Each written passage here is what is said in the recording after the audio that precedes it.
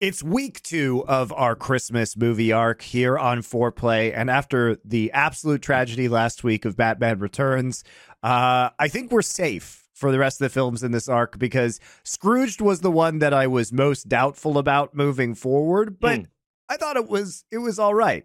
I think It's a Wonderful Life and Tokyo Godfathers, very, very safe. Very safe. I've seen those more recently. Sure. But coming up, Scrooged is going to be our film this week to discuss. It is a film directed by Richard Donner, who did Superman, the original Superman in the late 70s with Christopher Reeves, and then Lethal Weapon, The Goonies, famously as well. So a pretty accomplished director overall. And this time he kind of teams up with Bill Murray on a modern take on the Christmas Carol story, starring Bill Murray as a television executive in the late 80s, which is fun because it's like the cocaine executive era, and he definitely plays that up. Yeah. Yes, for sure. I mean, look, I was when it's kind of funny, and I guess we'll get into it further down the discussion, but it's just one of those movies where it's like, it's you go on the internet and you look at what people think of it, and it's very, the ratings are kind of average, and it's like a 6-star movie in the eyes of a lot of people. Okay. I was surprised. I think it's like 6.1 on IMDb, and yet I would figure this would be a cult classic. This is like a fucking banger movie. It holds up mega well. That's the wild thing, because it's like, I think about people in my life that I've talked to, and I go, name your 10 favorite Christmas movies. Well, I mean, it's not going to make top 5 for anyone, maybe, but like, it's always in their top 10. Always. Like, you get to like 8 or 9, and you're going, and Scrooged with Bill Murray. I mean, it's like, it's one of those, tail end of the 80s movies. And again, I always thought this movie was a little bit hampered. It was a little bit neutered, I would guess, by studio interference. Although when I was doing my research, I couldn't find any articles about that beyond some quotes from the original script writers. But because it's on the borderline of being a brilliant meta comedy, and I think the only thing that is a detraction for me is it has this almost like SNL sensibility where it leans into, slapstick and cheap humor in just a couple of bits. And I guess it's because if you take that out, it's a pretty fucking dark film for about 70% of it. Sure. And I just think it's like, shit, this is a Christmas movie. The studios marketed this as, hey, it's Bill Murray versus ghosts again. Remember Ghostbusters? Bill Murray's taking on ghosts again. It literally said that in the original posters and commercials for it. And I think they were just like, shit, this movie is pretty bleak right up until the end. So let's, the ghost of Christmas Present is a fairy that kicks him in the nuts, and here's some silly jokes. Here's Bobcat Goldthwait with a shotgun. And, that's the only thing for me, because as I'll get to, I've got some examples. I really think this movie, had it not been tampered with in that way, we would have got this very smart, self-reflexive comedy that was sort of really ahead of its time. That's why I do think this movie has value, though, because it's one of those movies where you can trick people. Like what you say is, you want to watch a Christmas movie, a fun one, and then you put this on, right? And the joke is, for half of it, they're going to think like, oh, fuck. And then, but it does have like it does actually do a sort of It's a Wonderful Life, beautiful ending where they bring together all the stuff, and it does have the Christmas cheer.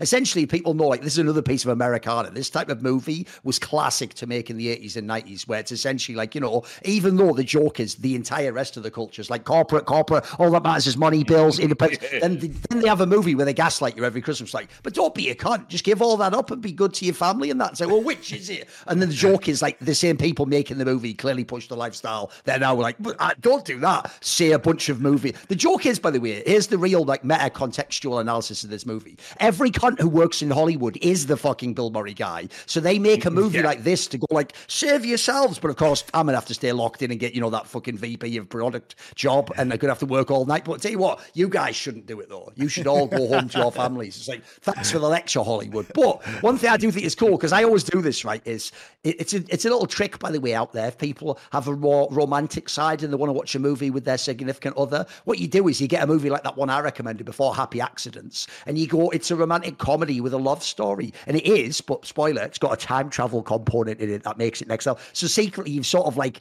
it's the sugar to make the medicine go down. There is some shit behind it. Because I agree, like, by the way, the best parts of this movie are just the Scrooge element. Like, they do an amazing job of picking someone. Because think about this, if you say, even that line sounds like some cancer meeting in the 80s in a fucking Hollywood exec studio. Let's update the story of A Christmas Carol. The joke is, it's like what this movie starts as. It's like, what a stupid idea that is. But I tell you what, if you were going to do it, how would you make the modern Scrooge? That's what they've actually succeeded with. Like, the idea, he hates Christmas so much. He has that commercial, like, war, death, like an actual A-bomb just going on. But that's what I mean. It was the shit. That's what I mean about it being so close.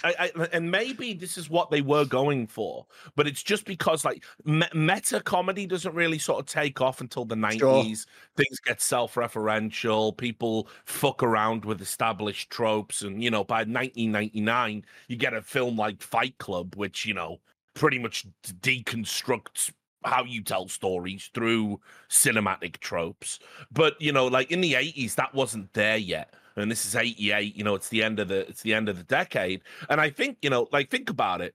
It is about, so to update Scrooged, it is about a TV executive updating Scrooge, the story, Christmas Carol. So he is having to do what the movie is doing simultaneously as we're watching it. And by the way, this movie, for a comedy, I think has one of the strongest, well-written openings. The first 15 minutes to this film is so dense in terms of how it tells the story, how it sets up the characters, how it sets up the premise. It's a really biting satire. It's, you know, the opening scene is Danny Elfman music. You know, he does it all the time in the Christmas movies. He's back after last week. He was here last week. Exactly. He's back this week.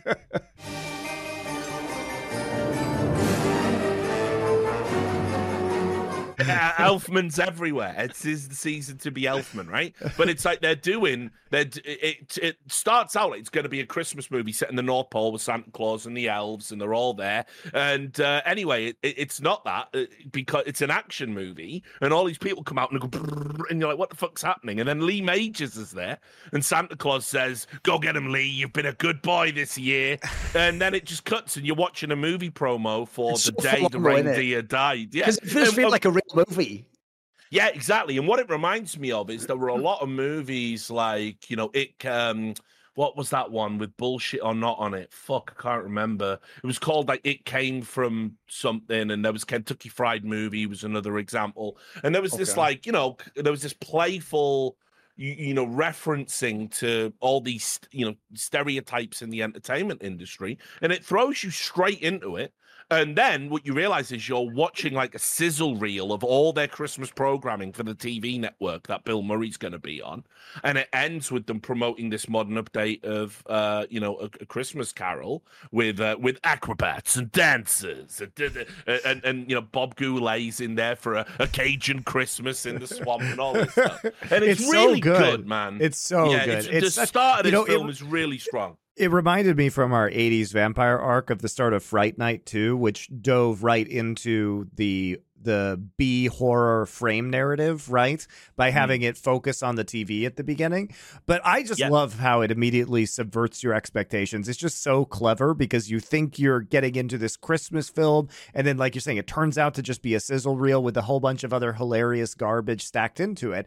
And at the end, you know, you kind of get the sense that, okay, here's all the new stuff that they would be doing in the modern era. But at the very end, here is the classic Dickens telling of A Christmas Carol, the period piece set in the 19th century with the leather-bound book opening and the old man in the chair, like reading, serving as the narrator, a la Masterpiece Theater, famously, right? Turner classic movies kind of style as well. Sure, yeah. And so, you know, it kind of runs the gamut of what would have been kind of possible in in 1988 when this movie came out, and does an excellent job of setting the tone, because then you're just thrust immediately into the boardroom with Bill Murray as the executive in charge of programming, more or less just being a giant drunk asshole to everybody there, and, you know, aggressively questioning people, shitting on the work that they've done, saying that it needs to be more bold. And that's where he comes up with what Thorne was talking about earlier, which is this trailer that features drug users and atom bombs, and it's just completely designed to shock people into not missing this event, right? Even though the thing it's says your life may depend on it. Don't miss Charles Dickens' immortal classic, Scrooged. Your life might just depend on it. Like a Christmas Carol movie. Which, by the way, is great satire on media. Yeah. You know, it's great satire on media, as if, you know, because the satire is, here we're showing you all of these awful things, but the thing you can't miss is the feel-good story of A Christmas Carol on Christmas Eve. And it just goes to show that the media will sensationalize anything at all, right? And misadvertise anything at all. And we talked a bit about that with Total Recall last time, too, the way that the media has been operating. And there's a lot of satire about it in this time period, like late 80s, early 90s.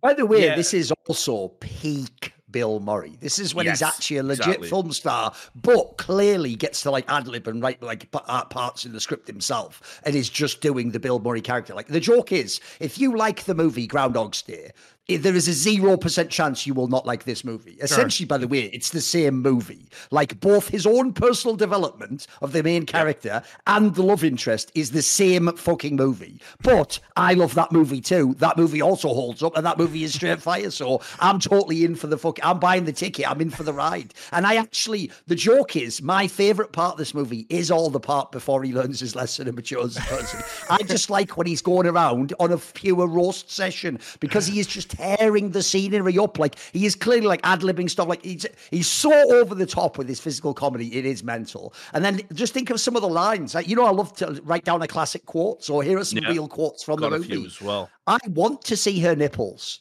You can see her nipples. I want to see her nipples. But this is a Christmas show. Well, Charles Dickens would have wanted to see her nipples then.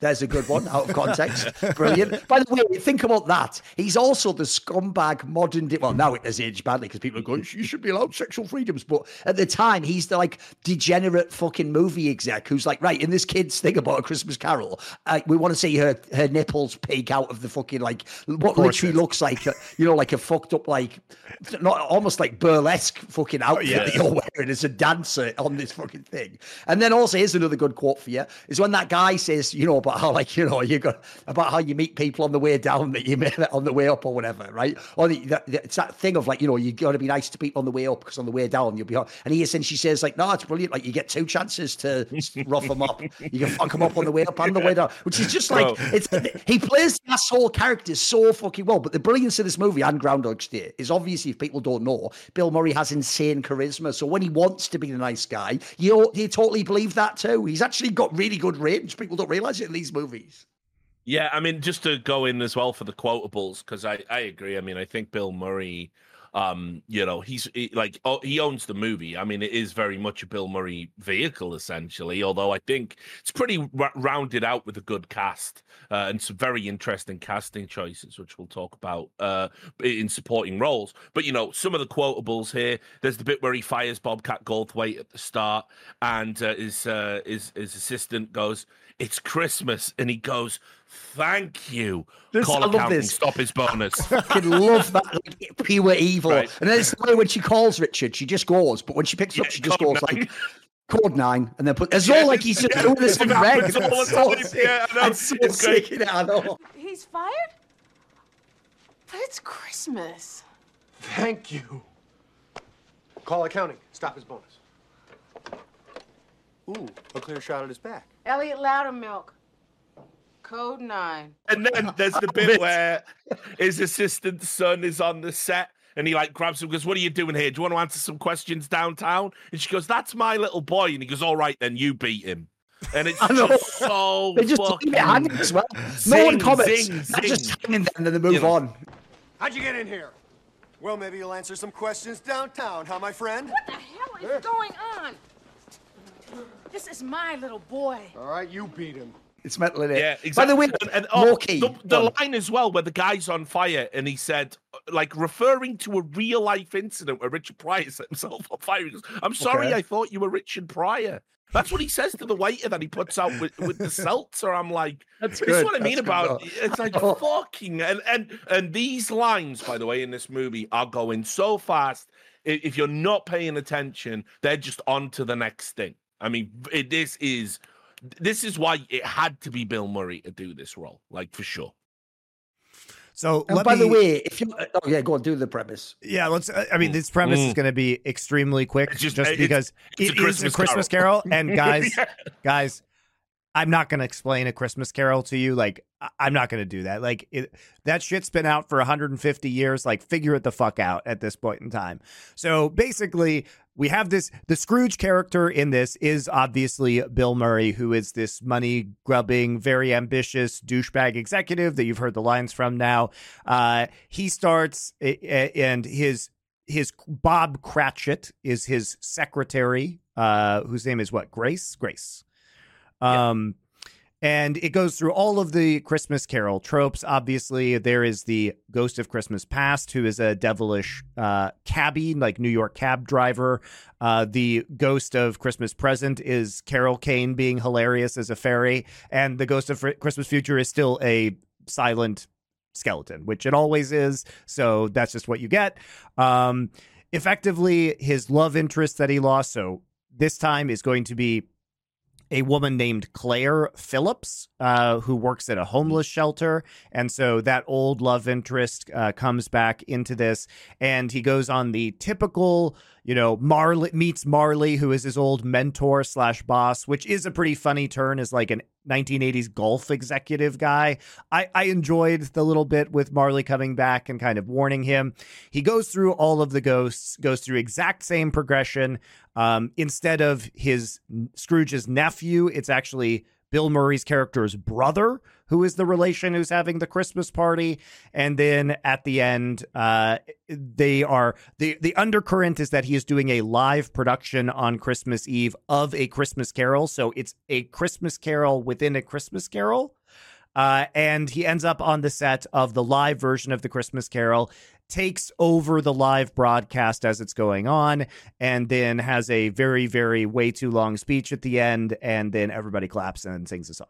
So there you go. And then you're missing out as well. Continues to be sort of almost a meta comedy, because he then breaks the fourth wall while the titles are running on the show he's producing. The titles are running on the movie you're watching, and he addresses you directly as if you're singing along with everyone in the cast of the movie who are now singing Christmas carols at the end. Then it cuts to black, and then the titles are really rolling for real now on the real movie you're watching, playing a much more overproduced version of the song they were just singing. This is what I mean. They flirted with the meta shit and just didn't quite get there. They just didn't quite get there for me.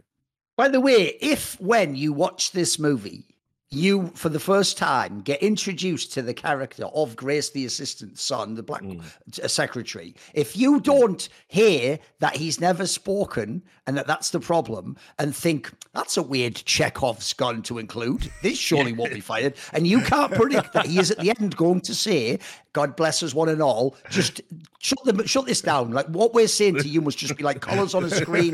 Matt watches the screen. You know what I mean? You don't understand anything about narrative, because that's one part that. This is why I like this movie, though, also. Because you know the fucking structure of the movie. It should be obvious. But it is just a fun ride. Like, one thing I even love, by the way, is even though it's just because it's a fucking 80s movie, yes, Bobcat Goldthwait is in this movie for no reason whatsoever. And if you didn't watch movies in the 80s and 90s, you're just going to think, why the fuck is this character who's ugly with a really weird voice in the movie? And let me just tell you, that's his job in Hollywood. His job is to be really ugly, to be the comedian comedic relief and to go, hello guys, and just talk like that. Like, go watch Police Academy, go watch all the movies that they're in. By the way, all straight fire, partly because he's in them. Like, because the character he plays in this is so fucking stupid. It's just a guy basically getting perma-wrecked the whole movie. Like that scene where, it's like, he's just finally getting like, he's on the streets, so he's just about to drink like the black,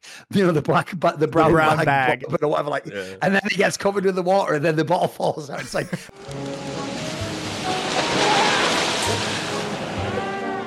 you stinky, you big dog, you.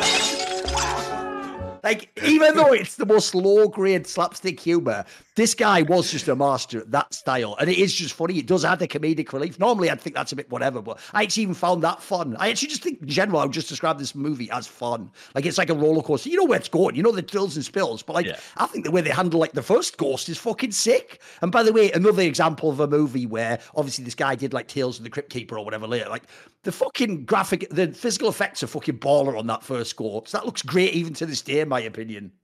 Well, what's super interesting is about the Ghost of Christmas Past, the first Ghost, who is presented as the taxi driver. That is actually the singer from New York Dolls. Oh, really? Okay, that makes a lot of sense. Obviously, actually, would look like that because if people don't know, they used to do the cross dress, obviously, in that group. So you never recognize him. Fair enough. David Johansen. And him and Bill Murray were friends. They were like New Yorkers, and they bonded on the set. Bill Murray, which really makes those scenes. I think they're probably the best interactions on the movie, outside of obviously Bill Murray with Karen Allen, because I mean she's like everyone's, she's like your first crush if you watch those 70s and 80s she's the ultimate girl next door. You know what I mean? She was, exactly. I mean, you guys probably know her. The big door eyes. Oh, well, can't everyone just be nice in every movie? And everybody loved her. Everybody loved her as well in Raiders of the Lost Ark. Oh yeah, that's her best role. Yeah. As Marion Ravenwood, like in that one. Just like slamming the shots at the beginning. It's great. Yeah, but the interaction between David Johansen and Bill Murray in the scenes where he goes back and he sees his family and all that stuff, there's like an intimacy there that definitely you could tell they had a good relationship on set. It was a very tough shoot, apparently, because like Richard Donner wanted to do everything. He filmed the movie as if it was a live production. And it really pissed Bill Murray off because Bill Murray likes to go through the process of, let's do a take, and I'll improv. Just tell me what the rough, like where we need to get to in the script, and I'll just do a few takes, and then we'll all go and get lunch. And that's what he likes to do. But Richard Donner wanted to do it like super regimented, and he was like telling Bill Murray, you've got to be loud, and you've got to be big, you've got to be over-exaggerated, treat it almost like it's a stage play. And they just fucking hated each other. Like apparently they argued all the time on set. Bill Murray wasn't happy with the creative direction it was going in. He thought Richard Donner was stepping on his toes too much. And so him and David Johansen, because David Johansen wasn't from that world, obviously being a punk singer, he like just said like, fuck it, you and me are just going to tear this movie up together. And apparently they were like super eccentric on set. They were like partying and stuff. And I think it really comes across. Like all the stuff with the Ghost of Christmas Past is excellent. I mean, again, really, really good and very well done. Good callbacks. It's well written. The pacing of it is just so good too, and like I think it makes a lot more sense. Like I didn't know that he was the singer of the New York Dolls, but it makes sense if you see it, just because he is such a quintessential New York character, right? Yeah. He just slots right into that role, feels very authentically New York. But even right off the bat, like everything moves along at a very nice pace in those scenes, and I think that's like the best slapstick bit in this whole movie happens right at the beginning when he just walks through the door and then Bill Murray just slams his head directly into the door afterwards. Just the prank that he's playing, and the reaction of the ghost to the prank that he's played is just delightful.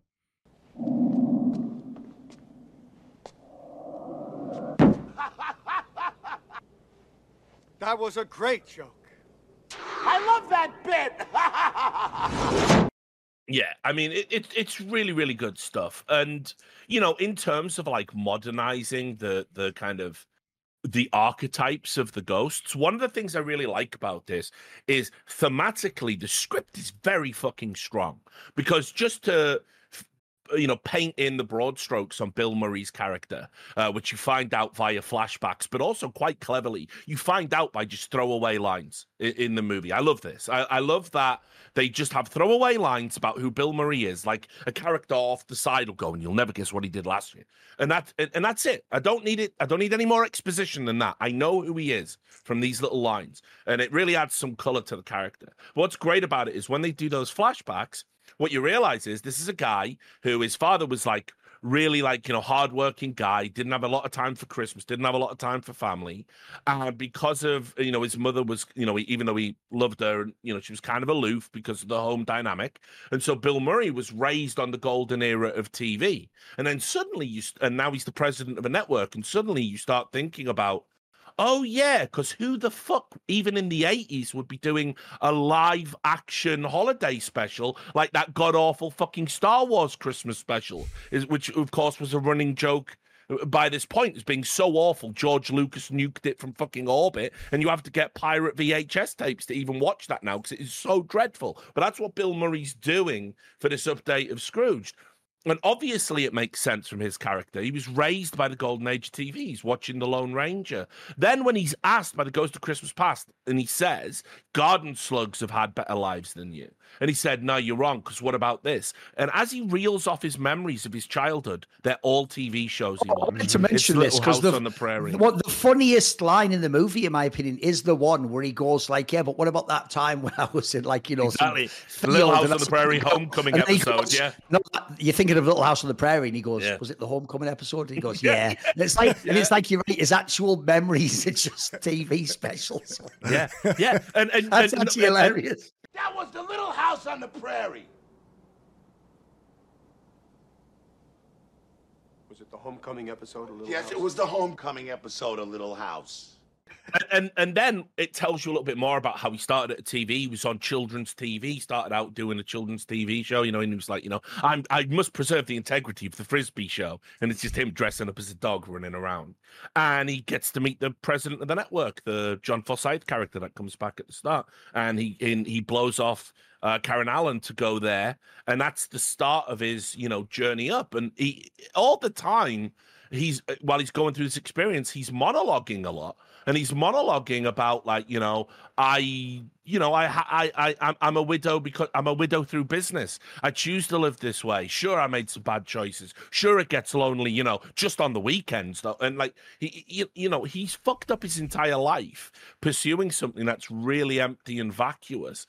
And even and because of a love of TV, which was an insert for his parents' love, and what they do in the flashbacks, every flashback is told through a TV screen when they do the fade ins, the fade outs, the fades to the future. It's really clever, man. Like the framing device for the visitations from the ghost through that lens. This is what I mean. This is like a really good script that I just think, they just fucked it up a little bit with some of the more slapstick nonsense. It just didn't need to be there. I didn't mind the slapstick nonsense so much. I think it adds some levity. My problem is as much as you start feeling for this character, so when we talk about the original Christmas Carol, right? In most representations of a Christmas Carol, the Scrooge character kind of, you get to see more of a slow transition. I think one of the big problems with this film is that the transition is at the very end, and it is so abrupt because when we talk about what actually happens in terms of the Bill Murray character arc, it's that he, even after he sees the ghost of Christmas Present, he goes back to Karen Allen, Claire, and then he wants to be with her because he had all these memories of the past, right? And so he goes into the present and he wants to be with her, and she's working at the homeless shelter, but he basically says to blow off the homeless people and that they're not worth spending time with. And he just kind of misses the whole point. And there isn't sort of a slow change in his perspective. It only happens, and quite frankly, kind of bizarrely, when he sees himself being cremated at the end. And then all of a sudden, he's full of holiday cheer to the degree that he has to go and insert himself into this live production. There is also the one where he meets like the homeless guy from the shelter and he's dead and all frozen underground. There's sort of that bit as well to foreshadow it. Yeah, but it really just feels very rushed. And I think that's one of the main issues with this film is that for everything that it sets up, like I'm totally with you guys. I love the 80s retelling of this. I love the analogies they made. I love the meta commentary. I love the Christmas Carol within a Christmas Carol within a Christmas Carol, like Christmas Carol inception of this. You know what I mean? But the problem is that the ending is such an unsatisfying conclusion to his story arc. And honestly, the ending is, I think it's pretty badly written. It is really long-winded in terms of the direct address to anybody. And I don't even think is a very compelling capstone to Bill Murray's character, because it's almost like a Deus Ex Machina, like Thorin mentioned with the Tiny Tim character saying, God bless us, everyone. And it's not like he did anything. You know what I mean? In A Christmas Carol, the end is this of A Christmas Carol, right? Which is that he wakes up from his dream and then all of a sudden he starts to try and fix all of the problems, right? It's Scrooge goes and says, get the biggest goose and send it to Bob Cratchit's house. And then he goes and buys toys for all the kids. And you get an extended sequence of him doing good actions. And we never see that in this movie. We just see him saying like, can't believe you're watching TV, guys, go do something with your family. And he's just talking and not doing anything. You know what I mean? Yeah. And you know, I get you're right. You're absolutely right about that. That part is where it doesn't align with a traditional telling of this story, because essentially it's about a very selfish, wealthy person being presented with, you used to be a better person in the past. Here's where we're at now, and these are all the things you don't know about the people in your orbit. And this is the terrible future you're on course for unless you change. I mean, that's the fundamental, you know, aspect of the Dickens story. And so Scrooge at the end, as you say, does all this. It's about turning a selfish person into fundamentally an altruist and using wealth, which is another key component of it, which isn't really explored in this movie, but using wealth for good, which was a very, you know, Dickensian recurring, you know, kind of theme. But, you know, what I will say is, I thought it was kind of interesting because if you look at it, the way that it is, they're watching the TV that he's telling them not to watch, as the TV man sermonizes about how you should get away from the TV and go and do something good. And everyone at home is going, oh, yeah, we should do that now that the TV's told us that. I don't know. Richard, but here's the problem. Here's the fundamental underlying issue with telling people not to watch the TV in this case, because we, the audience, are watching the TV. Why? Yeah, but what I'm saying is, to have a revelation. So Bill Murray is trying to have a human revelation, which is exactly the same thing that the story of A Christmas Carol is trying to do. So you can't say watch this movie and have the same revelation as A Christmas Carol, but don't watch A Christmas Carol, watch Bill Murray interrupting A Christmas Carol for the same ending of A Christmas Carol. It's fucking weird. Yeah, but that's what I'm saying. If you think about the movie, and I'm not saying they were doing this, but what I'm saying is I can almost read that as kind of another aspect of the satire present in this film. and that is that, I mean, it's patently absurd. We're watching a big budget, you know, Christmas movie starring Bill fucking Murray, where in it Bill Murray tells you to not watch things because you should be out there doing good. Like, so I don't know if that was baked in, but because everything else is constantly flirting with this meta narrative and some of it very profound. Like the character that comes back is an actor called John Forsythe. And when he's giving his speech to Bill Murray about how being a TV executive doesn't matter. I used to be the man. I had all the women. I had all this, and now I have nothing. I had a heart attack on a golf course, and I'm dead, and I was worm food. And so that's John Forsythe giving that speech. John Forsythe was big in the 50s. He taped it off in the 60s, and then outside of And Justice for All in like whenever the fuck that was, 70 something, late 70s, he didn't work. He did fall off. It was all for nothing. And I'm watching this movie now. I don't know, maybe it hits different because I'm staring into my own fucking midlife crisis, right? Because we're of that age now. You watch this when you're a kid. It's haha, funny ghosts, Nutcracker Suite, all that stuff. You watch it in your 20s. Fucking hell, I'd love to be a piece of shit like Bill Murray, me.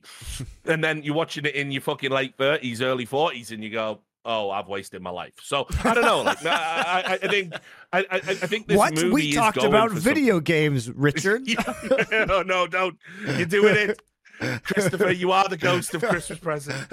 That's actually why I think that this movie also works as a retelling. Because who the fuck ever watched A Christmas Carol and identified with Ebenezer Scrooge? He's one of the least relatable characters ever in a story. So when you watch A Christmas Carol, you watch it like you watch the old good Disney movies. Like, this is the good character, this is the bad character. Oh no, the bad character is keeping down the good characters. Oh, I hope there is a transformation, blah, blah, blah. Right? No one ever relates to that character. You can relate to Bill Murray in this one. Essentially, by the way, anyone in corporate America at the time would relate to him. Like, all the shit his dad says is the sort of like mantra, the internal philosophy that kept like grind culture going. Is the idea of like, if you're actually a good employee, of course you're staying overtime, whether you're getting paid it or not, because don't you want to make it? Aren't you a winner? Aren't you part of our family? What do you mean you're going home to your family? Like, what about doing this? Like, when you're going off doing that is when the guy who stays gets the promotion and he gets the job you want. And essentially you could even tie in, there's almost like a Faustian element, because you are just giving everything in your life up for either, could be money, in this particular case, it's sort of like status within a corporate structure, whether you then feel like you have power, etc. But the joke is, like Faust, like, to what end though? Because essentially you lose everything that actually matters in life. You gain just worldly trinkets and you lose essentially your soul. And if people don't know, there's many retellings of Faust. One of the most popular ones isn't that at the end he's just damned to hell and it's like, oh, don't do that. At the end of one of them, essentially, he just sort of realizes that it was all fucked up and it was all for nothing, and he like commits his life to like charitable deeds and doing good in the world, etc., which is kind of what they're trying to hint at the end of this movie. I also thought another thing that ties into what we were talking about at the beginning is, I do think this is like The Player, Richard. I think this is something where it's clearly people in the industry trying to wink like that. Because another thing that's mad is, not only is this the perfect example of like the Hollywood corporate exec in the 80s, but two aspects. One, it's that whole sequence that doesn't have to be in the movie where it's just explained to him that dogs and cats are going to be watching, so we should start trying to get them hooked as view. That is exactly the sort of stupid focus group thing that is going on to this day in Hollywood. They're actually doing that now. Yeah. I've no doubt. Yeah. And then the other angle like that is when he wigs out because he's seeing the eyeball in the glass and all that shit inside the restaurant and someone on fire. The joke is, the reason why that is, like, in a normal movie, if that's he's a doctor, right, you're immediately taken off. This is a high-stress job. You're clearly losing again. No. The joke is, because he is a mega high exec in the 1980s when they're all on cocaine, living the most outrageous lives ever as a stress relief, the assumption just is it's just stress. He's got a very stressful job. And if you don't know how movies worked back then,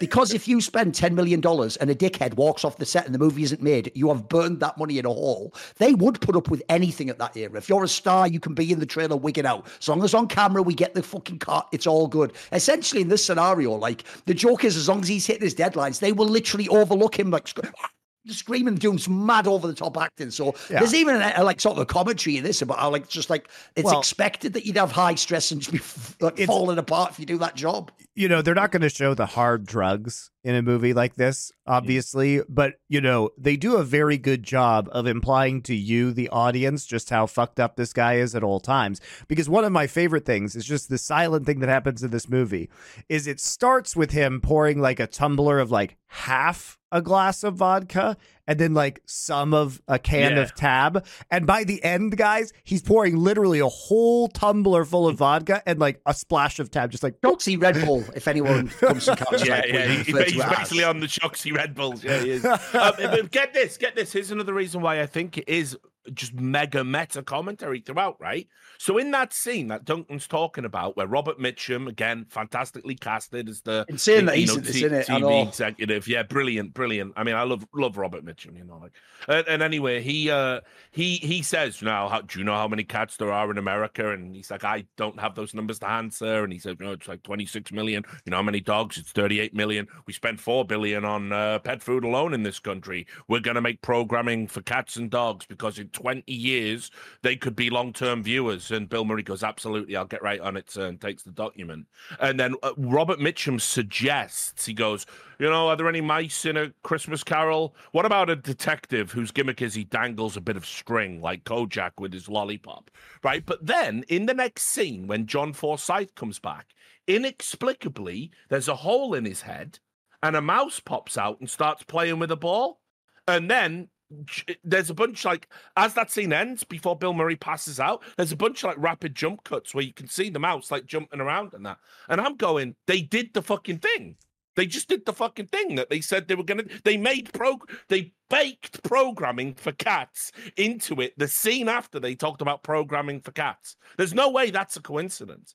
Because why does that need to be there? Why is the mouse playing with a golf ball? It can't just be we wanted to show that he was dead. Bill Murray empties a clip into him. I know he's fucking dead.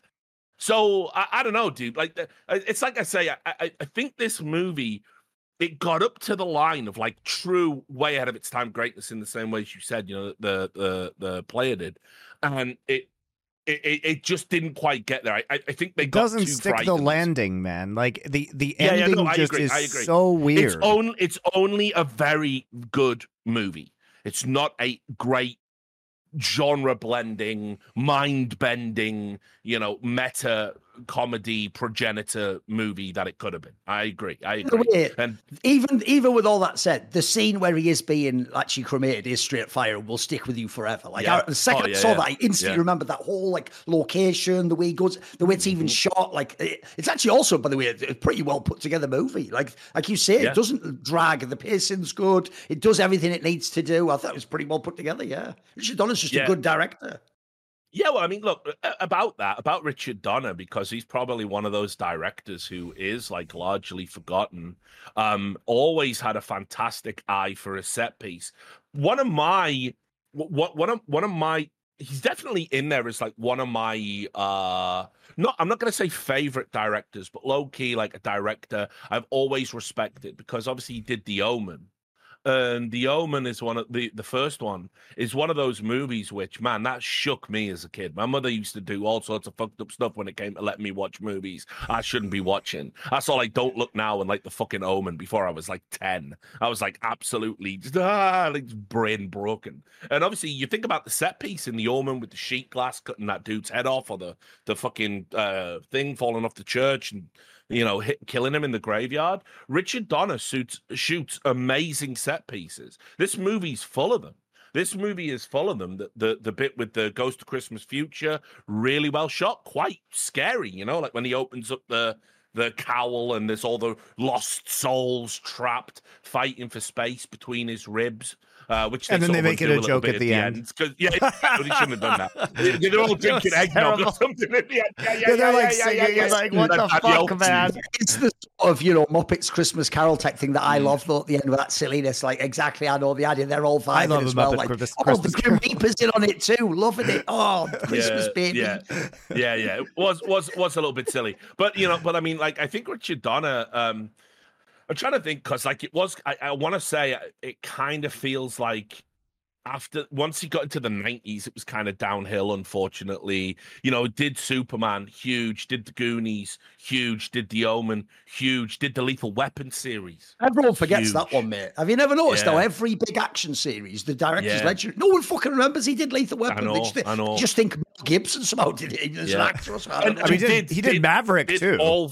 Did all four? Yeah, Maverick is a weird one. Lots of movies with Mel Gibson. She did that conspiracy theory one, which is a pretty good one, actually. Theory as well. And it's you know what? Put it this way. I will say, with maybe one or two exceptions in his oeuvre, I can't think of a Richard Donner movie I hate. I can't even some of my favorite directors have churned out a piece of shit that I'll just never watch again. But a Richard Donner movie it's very appropriate for what this movie is trying to achieve as a satire about the entertainment industry. Because, this should be a sensitive drama, a retelling of A Christmas Carol, where a naughty TV executive learns a lesson about life and altruism. Nah, fuck you. Here's a big set piece with death, and here's fucking, remember, he still has to shoot that shootout at the start in Santa's grotto.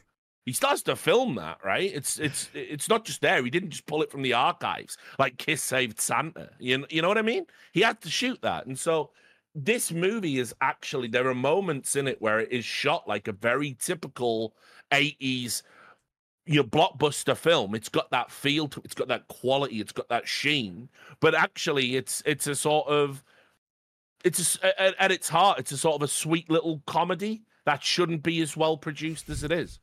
It's a super interesting film. You know, my other issue with the tone of this film is that, you know, the Bobcat Goldthwait character spends the entire movie just being a sad sack and then being the butt of a bunch of slapstick comedy jokes. And then he comes in at the end and is actively trying to murder Bill Murray with a shotgun. Yeah, I don't know how his story ends, realistically. So, you know, while we're, I think it's just very totally odd that while we're getting treated to Bill Murray on camera having this extended monologue about the value of Christmas, we simultaneously know that Bobcat Goldthwait's character is holding people hostage in a production control room with a shotgun because he was told to by Bill Murray's character. So you have to understand, Monty, that's a classic Hollywood theme where it's okay to take, like, for example, like John Q. You can just take a whole hospital hostage if you really are doing it for the right reasons. And at the end, you will, in real life, totally, guys, definitely believe this. This is not legal advice. You will just be forgiven because ultimately it is a movie and everyone saw your POV, so what you did was justified. So at the end of the day, you were the Christmas, main character all along. Exactly. When he has that shotgun inside, that is just like, this should almost be darker than they're putting it on as. They're just making this like it's cool. Like, this is mad that he essentially just tell him, like, I'll blow your head off when you take us off. But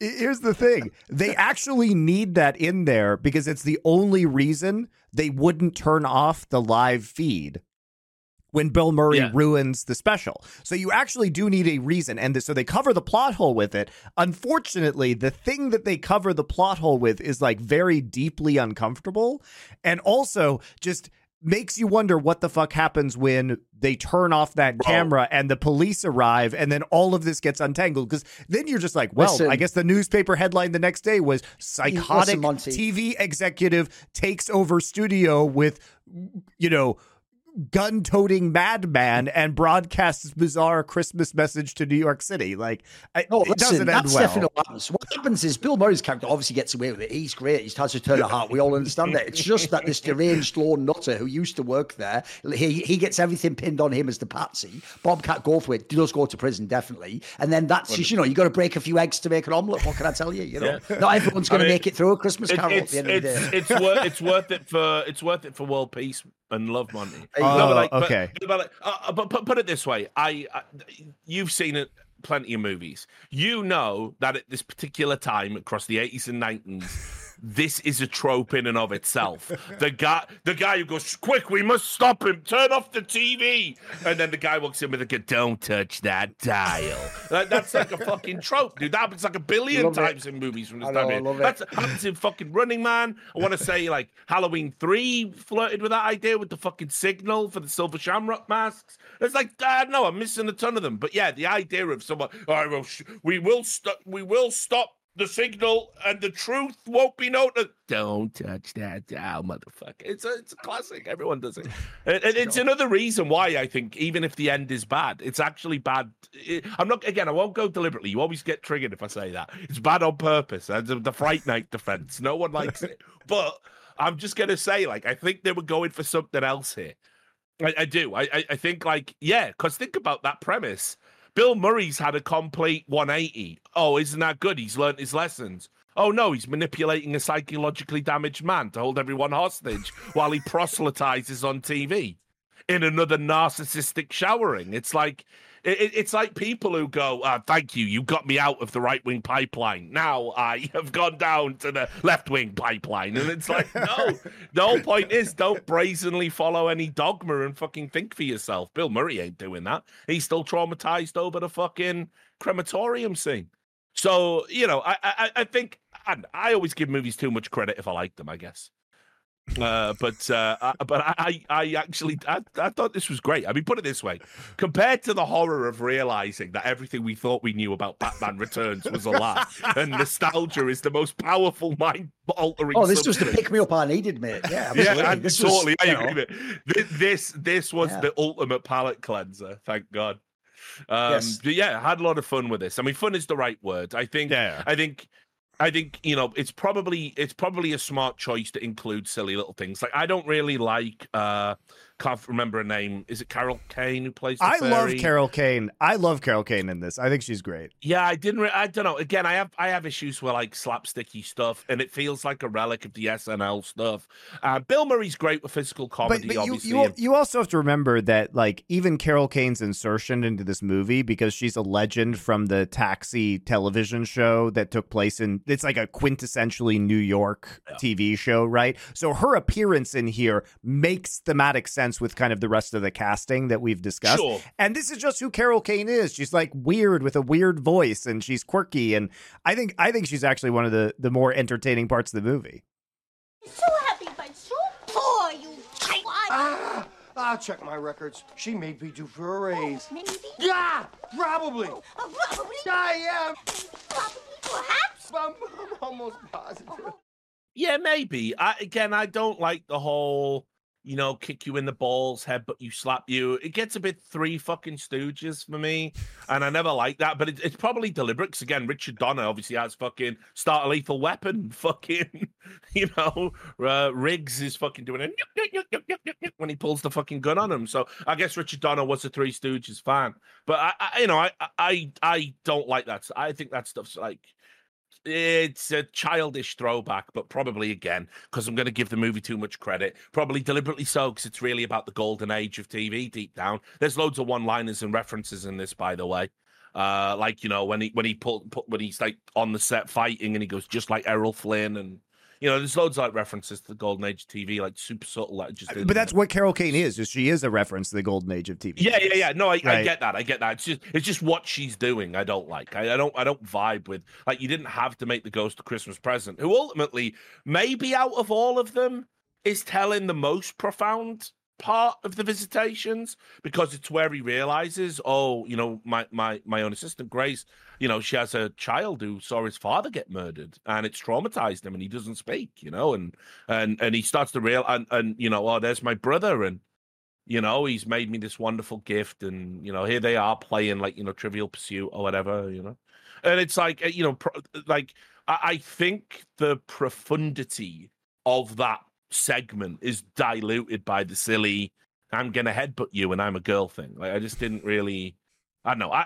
For me, that and the end are the two weakest parts of the movie, but not in a way where I'd go, I'm turning this off or anything. Like, it's not like, you know, ultimately the Bill Murray roller coaster, the Bill Murray Express, is so good that who gives a fuck if there's like some little tonal distractions. And the opening is so strong, it really draws you into the film. You know, you want to know what journey Bill Murray's about to go on, right? Like, because even though he's a piece of shit, he's such a charismatic piece of shit. You want to know. You want to know where he's going to end up. So, I mean, yeah, I mean, this for me, I was surprised with all the sixes. I also, hang on, I got the Roger Ebert. I feel like 6 is dead on for this movie, frankly. I guess he likes this. I'm going to think he gives it like 3 stars. Is that where we're at? So yes, that. What do you think? Okay. Well, let me. Hang on, sorry, I meant to have the link open, ready to go, but I kind of came a bit tardy to this one. So no, he. Long story short, Roger Ebert didn't really like this movie, and he said, "Where's the quote?" Fuck. Hang on. I gotta get this. Sorry. Go, make another point. I'll be with you. Like we can. Right. I'll make a final point on the meta-ness of this movie that I find kind of odd, which is like, you know, the kind of old and tired joke now about how people in zombie movies like don't know what zombies are, so they can't like identify what is actually going on, because apparently the concept of zombies don't exist in their fictional universe. You know what I mean? And I feel like what's so weird about this film is that it's almost the same thing here, where Bill Murray's character doesn't understand the concept of Scrooge's ghosts in A Christmas Carol, except we know he knows about A Christmas Carol because he's making A Christmas Carol. So it just feels even weirder that he is confused about what's going on. But with the Ghost of Christmas Past, he goes, yeah, it's a time travel thing. And you're going to make me cry. Sure, but that comes later, and shouldn't he have recognized it, I don't know, immediately when this whole thing started? Right. So I've got the Roger Ebert review now. So I don't know. Duncan, it's going to blow you away. Right. You know how he's got the 4-star scale? 1 star. Holy moly.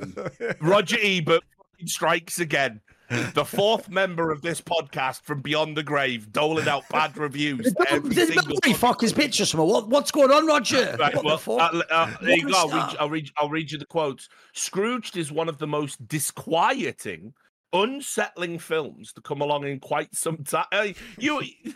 Really? I don't know what for real. Out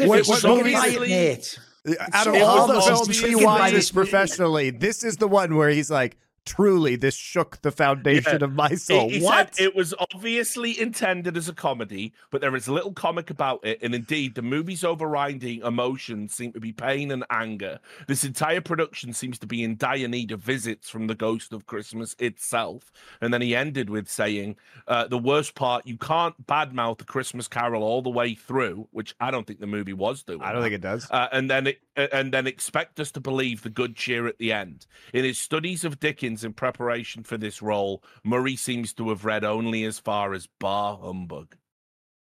That was his review. Roger also a terrible piece of writing, frankly. I know. Listen, people don't want to hear it because he died and everything. And he did, he did do a lot for movie criticism. He was a fucking hack. Like, he was an actual hack and a fraud and a hack fraud. I want it on record. You can't give this movie 1 star. That's outrageous. That's so out of pocket. That is weird. So out of pocket.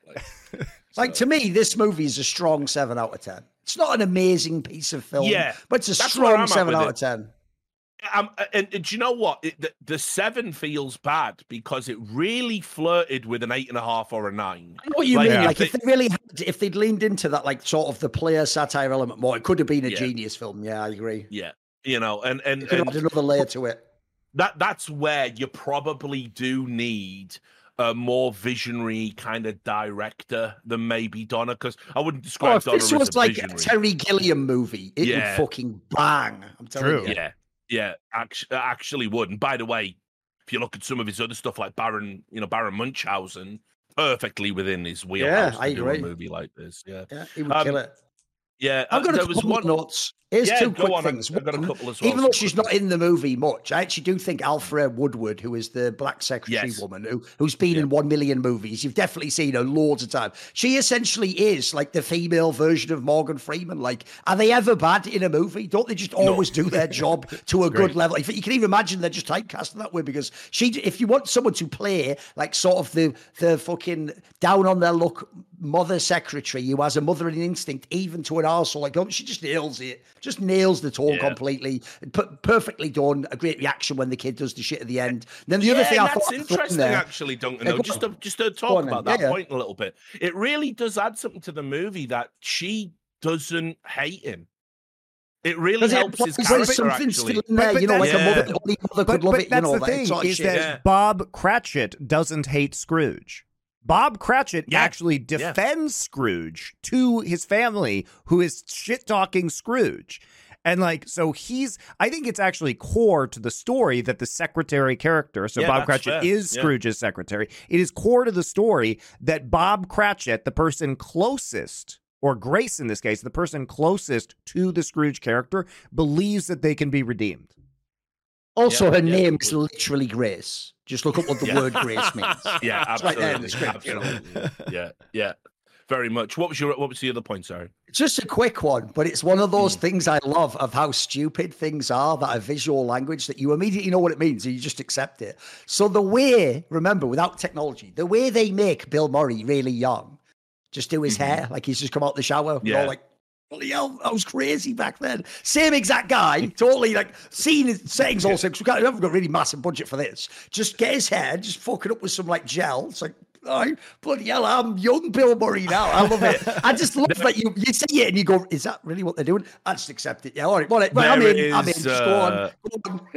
There is every type of bad 80s haircut in this film, to be it. fair. Like, yeah, absolutely every type. I'll tell you what, this is just another point, and I couldn't work it in naturally to the conversation, but for the people watching, they might be interested in this. One of the things that I was fascinated by when I was doing the research for it was the screenplay writer, the original screenplay writer, hated the finished version of the movie. And the quote is, we wrote a fucking masterpiece, referring to him and his other co-writer. We wrote It Happened One Night, obviously the classic movie. We wrote a story that can make you laugh and cry. You would have wanted to share it with your grandchildren every fucking Christmas for the next 100 years. The finished film was a piece of unadulterated, unmitigated shit. That was his take on it. The guy who wrote the screenplay. And that's like a pretty fucking strong condemnation. And this is another reason why Ebert's best man. Yeah. No, he actually agrees with Roger Ebert, yeah. But like, so not even Siskel agreed with him. But I think this is why I'm inclined to believe that actually there was a better film in there somewhere, and for whatever reason, they did focus group the fuck out of it and probably put all cynical shit in. Yeah, exactly. And the joke in is, many ways, here's what my guess would be. I'll even guess something mad, like the main movie exists, but then they really did just like he got to the set like, oh, we're filming today, and then like Bobcat Goldthwait comes in like, who's he playing then? And like that character's just inserted or something. You know what I mean? Like, like I say, that is just a character that guy played in a minute. Yeah. Like, I could easily believe they did all sorts of shit to this movie. I think that one thing that they could have changed is like, clearly there could have been a darker ending to this movie or a more satirical or edgy ending where it wouldn't have been the whole feel-good long speech song and dance number that it's at the end. Like, there is definitely a way to end this movie that keeps the satire intact and makes it even more biting. And perhaps I'll tell you what it is. I'll tell you how I would have ended this movie. He has the epiphany. He's had the ghosts. He's had the visitations. He gets live onto the set. He's doing all the bit where he's like, oh yeah, there's one girl I love. She comes running to the studio. That's when Bobcat Goldthwait comes in with a shotgun, blows his fucking brains out on live TV, end of the movie. There's your fucking Christmas movie right there. Just as he wakes up and has the epiphany, Bobcat comes in and kills him, gets arrested. It's all me. That's your film. It would be interesting. More people will be talking about it, mate. Get See, me in that fucking focus group. I didn't know you were going to go with that ending, though, because I thought you were going to go with, this is like another plausible ending you could do, is to make it truly a hilarious joke on itself. At the end, after the credits finish running, it cuts and it's a scene with him with his boss. And then his boss goes, you know what? I was wondering where you were going with that, but that was genius. Here's an even bigger promotion. And for Easter, I want you to do something really special. And then he goes sort of like, and then, you know, it's like the phone's ringing. It's that woman. He's just like, tell her I'll call back. And it's like the idea is he never learned anything after all. I like that, actually. TV in it, you know. I love that one. Because the whole thing is that he was already trying to do the... Yeah, he was already trying to do the extreme thing in terms of advertising this, and I think he accidentally makes must-watch TV and then has to cynically top himself later. I agree. I think that's the actual ending, man. I think that would be great. Because as I say, I do think part of why these movies are allowed to be made, because it's like the concept that people don't understand of like, why would a system that you agree is like oppressive and propagandizes you, why would it let in like rebel forces like to come right in like on a Death Star run and destroy it with whatever it might be, let's say cryptocurrency or something, all these things that people think, oh, that's the rebel. It's like, why would they allow it though? So in the same way, why would Hollywood make a movie where it's about don't watch TV? Also, corporate culture, including Hollywood culture, is corrupt and terrible and bad for humanity, and essentially everyone who just does this instead of their family is a piece of shit. I think, like I say, it's like a fucked up way of them getting it off their chest and sort of being like, but I did warn everyone else though, like, don't be like me. Oh shit, oh, you're gonna have to just blow me, I guess. I can't go home tonight. Like, oh, but this is terrible. Oh, I wish I had a you know, it's like there is almost an insincere little bit to the movie where it's like, you don't really believe this guy. It's like the joke is you would like have the guy walk in after you made this movie pretending it's all heartfelt, but then you also get back to the office Christmas on Monday. And then the guy goes, loved what you did with Scrooge. Scrooge 2, when's it coming out? Easter. And this time it's personal. You know, like they would just do that. Like that would literally be what these people would do. So like there was an aspect to me where I almost thought like the joke's sort of on the people who made the movie as well. Because it's like, you are just this system though. Like I don't really buy that you really, like you're just doing this to get it off your chest. Because like at the end of the day, that is corporate culture, isn't it? You've actually nailed it. If we merge both our endings, it is actually the perfect movie. Bill Murray gets killed at the end, live on TV. Everyone's sad about it. But then it cuts to Robert Mitchum and that guy who was Bill Murray's understudy going, oh, the LA guy. All right, I'm into this. Top that? How are we going to top that okay, next year? I like this. How are we going to get someone to die on TV again next year? And it's like Scrooge 2, for, you know, in memory of Frank Cross. You know, like, so, there you go. Now we've done it. This is why we need a workshop. You know what I mean? Exactly. Jesus and Frank Cross in double cross. Scrooge 2. Double cross. That's brilliant. Featuring 34 minutes of Bobcat Goldthwait. Is he just fucking the director? So how is he in this movie so much? Like his character does nothing. It's so stupid, isn't it? I know, but it is fun. Like I say, you just have to enjoy it. You have to just sit back and enjoy it. So yeah, man. I mean, look, my final thoughts about this is because we've got these next two tearjerker movies coming up. This is about as kind of saccharine as I can get in my Christmas movies without it like just breaking me. Like I'm already trying to mentally prepare myself to get through a podcast talking about It's a Wonderful Life without actually tearing up. Like it's hard. Fucking that movie does me in so much. Like, so this is, if you're looking for a movie that's kind of cheeky, kind of satirical, kind of dark, but it's okay. It's got a happy ending. Even the homeless guy's there as a happy ghost at the end. It's all going to be okay. You know, this is your film. If you love Bill Murray, this is very much your film. In fact, you know, as Duncan alluded to earlier, it's basically the blueprint for Groundhog Day, which is Groundhog Day. Groundhog Day is a better movie, though. Yeah, I totally agree. But you know, ultimately, if you want to see Bill Murray be a piece of shit and be very funny while doing it, but learn a lesson and then be a nice, charismatic guy at the end, a la Groundhog Day, and you've not seen this is fucking perfect. And it's got a nice Christmassy vibe to it. It is a solid, very solid high 7 that could have been a lot better if it, you know, just falls short of true greatness. But if you've never seen it, it's a must watch, I think. I think it's very memorable and like has a lot of great lines. But as I said, I don't think it really stuck the landing for me. And I really wish it would have just committed to the satire bit, because at the end, the ending just feels like a worse version of A Christmas Carol in many ways, and a less sincere version, which maybe it was going for, but it wasn't clear. And so I think that knocks it down just a bit for me, but I still think it's very memorable. I still think it's enjoyable. I still will watch this movie again at some Christmas in the future. For sure.